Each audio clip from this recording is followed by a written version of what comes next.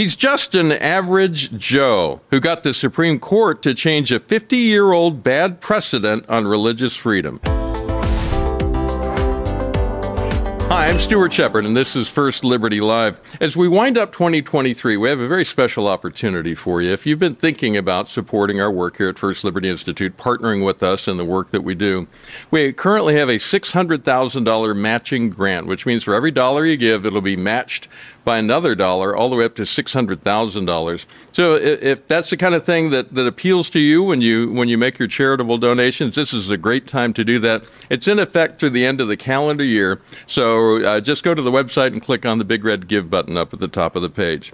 Our good friend Joe Kennedy has a new book out. I've got a copy right here, and we're going to get him to share some of the stories from it. Hi, Joe. How you doing? I'm doing good. It's good to see you again, my friend. It's good to see your face. I always love the time that we get to spend together. It's good to hang out with you. First, before we get to the stories from the book, just catch us up a bit. September 1st, you were taking a knee on the 50-yard line. You put a final exclamation point on your Supreme Court victory after a Bremerton Knights victory. I should mention the team won that night. Describe what that moment was like for you when you went out there. Yeah, it was so weird because we've been fighting for so long, and you never realized that we were ever going to get there. 8 years is just a ridiculous amount of time. And I was so nervous about actually going to do that one part. I thought there would be protesters. I didn't know what to expect. And God made it absolutely perfect. The game was so good that everybody forgot about me, and it turned out to be the perfect evening. Everybody watched a great football game, and everybody forgot about me, and I got to go out there and just take a knee, and I had a moment to thank God. So it was what I've always done. So it was totally restored. It was just perfect. I had the privilege of being on the visitors' side at the top of the bleachers after the game, and honestly, because I've been following your case for years and years, and I was just there to get the photo, and I thought, okay, everything's framed up, everything, but when your knee hit the turf, I'll confess, I teared up a little bit because there's such history that led up to that simple moment. And here's what got me the most. It was perfectly unremarkable, as it should be. It should not be a big deal for a coach after a game to take a knee, right? Yeah, that's what it was all about. Only two things I ever asked for was to be a coach and be able to pray after a game. And that's all it was. Something so simple as that. And nobody got hurt. Nobody caught on fire. Everything was just absolutely perfect, and we went about our business. And it demonstrates what the founders had in mind for that little First Amendment thing that they wrote a long time ago. Hey, I read through your book, and I'll confess, okay, it's true confessions time. Often when I interview authors, it's weird talking to you as an author, but there you are. I'll skim through the book, and, there are ways to get through a book rather quickly. I read every page of your book, okay? I really, truly did. I finished it up this morning. It was...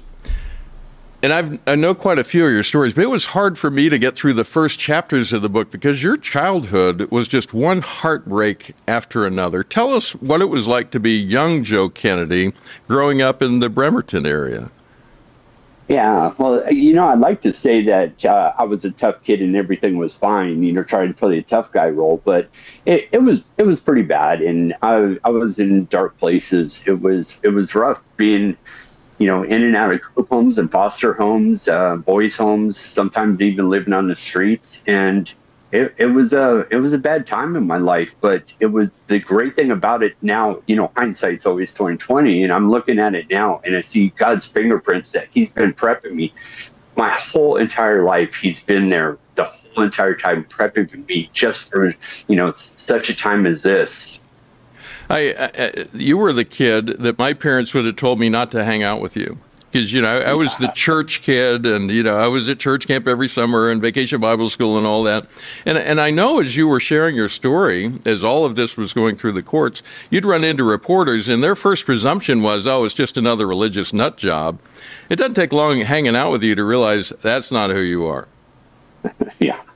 Yeah, far from it. I'm a work in progress for sure. I didn't even find my faith until after I got out of the Marine Corps. I was the biggest heathen in the world, and I'm still trying to make up for everything that I did as a kid, because like you said, you didn't want to hang out with me. Dennis the Menace and Eddie Haskell, and you roll all those together, they didn't have nothing on me. I saw a chapter in your book. You talk about an ugly tree, not there's a country phrase about, he fell out of the ugly tree and hit every branch on the way down. This is not that ugly tree. Well, but there's some truth to that. Let's talk about the ugly tree that you titled a chapter after in your book. Where were you? Who was beside you? And what impact did it have on you? Yeah, so I was at a boys' home, and that was a really tough place for me because I was basically sent away from my folks. They betrayed everything that I thought what a parent should do, and they sent me to this boys' home. And I was fighting everything there, and I just couldn't understand why, this God that I've been hearing about would put anybody through this. And the reverend that was working there comes by and raps me on the head and takes me out there, and he shows me the tree out there. And it was a defining moment in my life that, even though something is scarred up and ugly, it shows the scars of the battles it's been through, and it's the toughest thing around.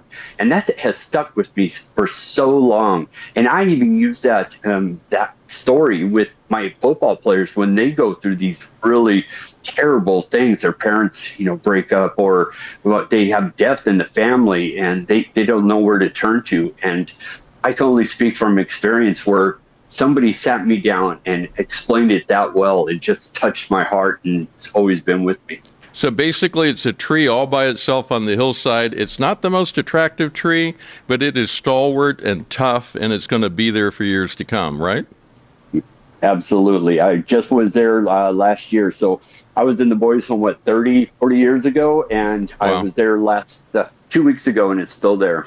And you mentioned a few chapters later in the book, you referenced this just now, that you got to point to that same tree. You took a young player who was going through a tough time, and you walked him out to that spot and said, see that tree up there? Literally in person, the same tree.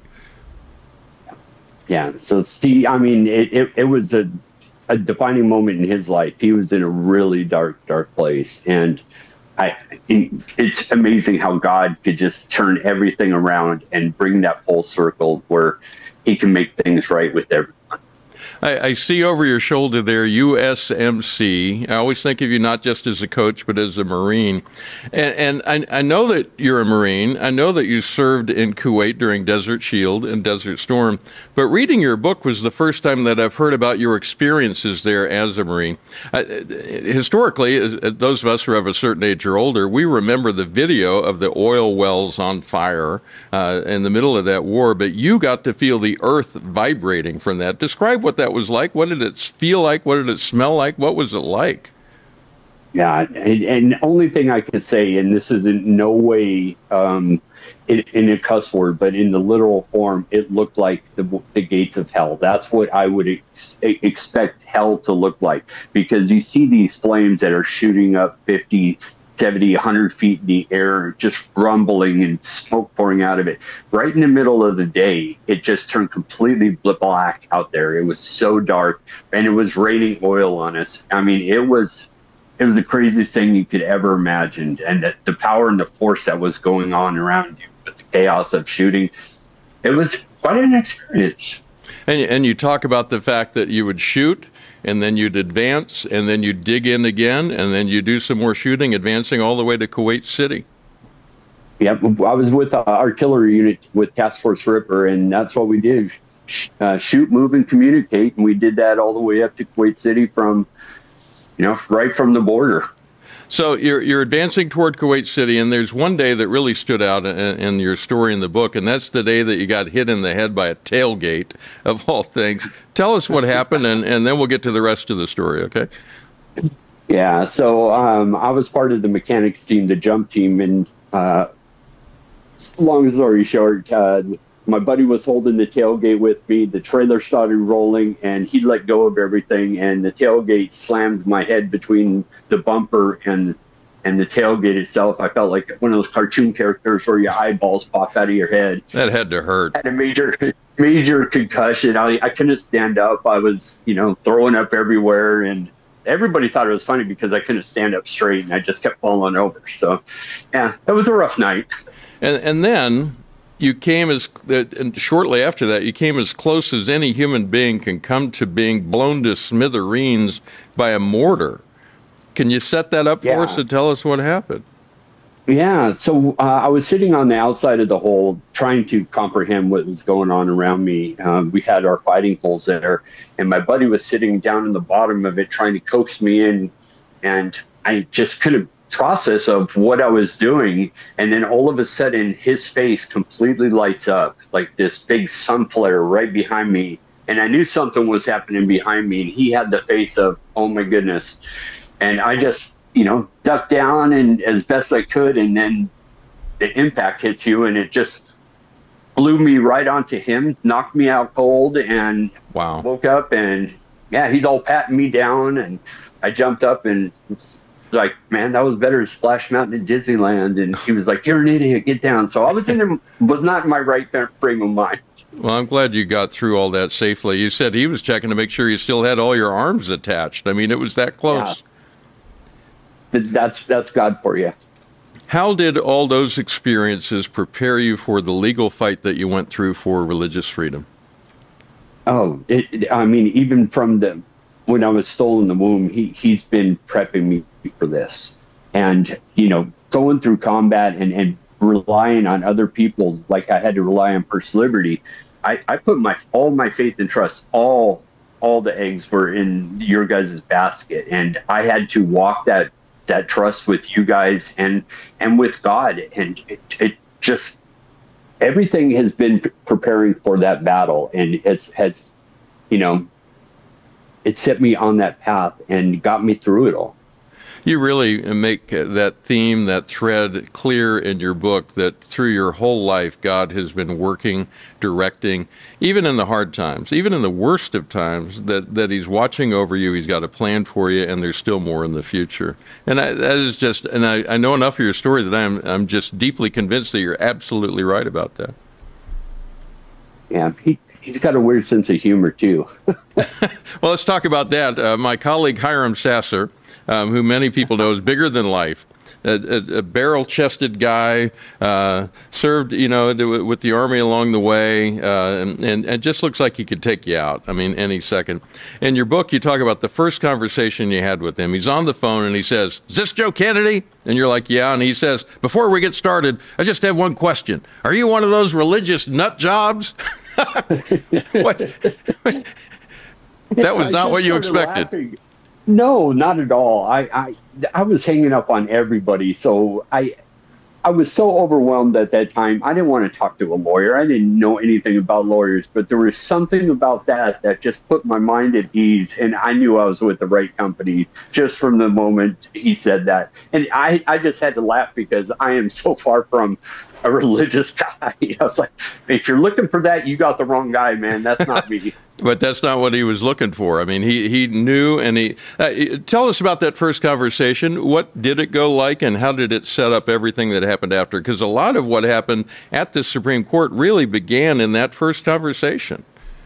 Yeah, absolutely. And I thought it was almost as I was in a job interview, and I had no idea if he was going to take the case or not. And I felt like he was trying to set me up for something, like trying to get me to say that I was inviting kids and that I was pressuring kids. And I was basically arguing with him. And I'm like, no, dude, I never did that. And I'm arguing with this lawyer over this, and I was getting annoyed at him.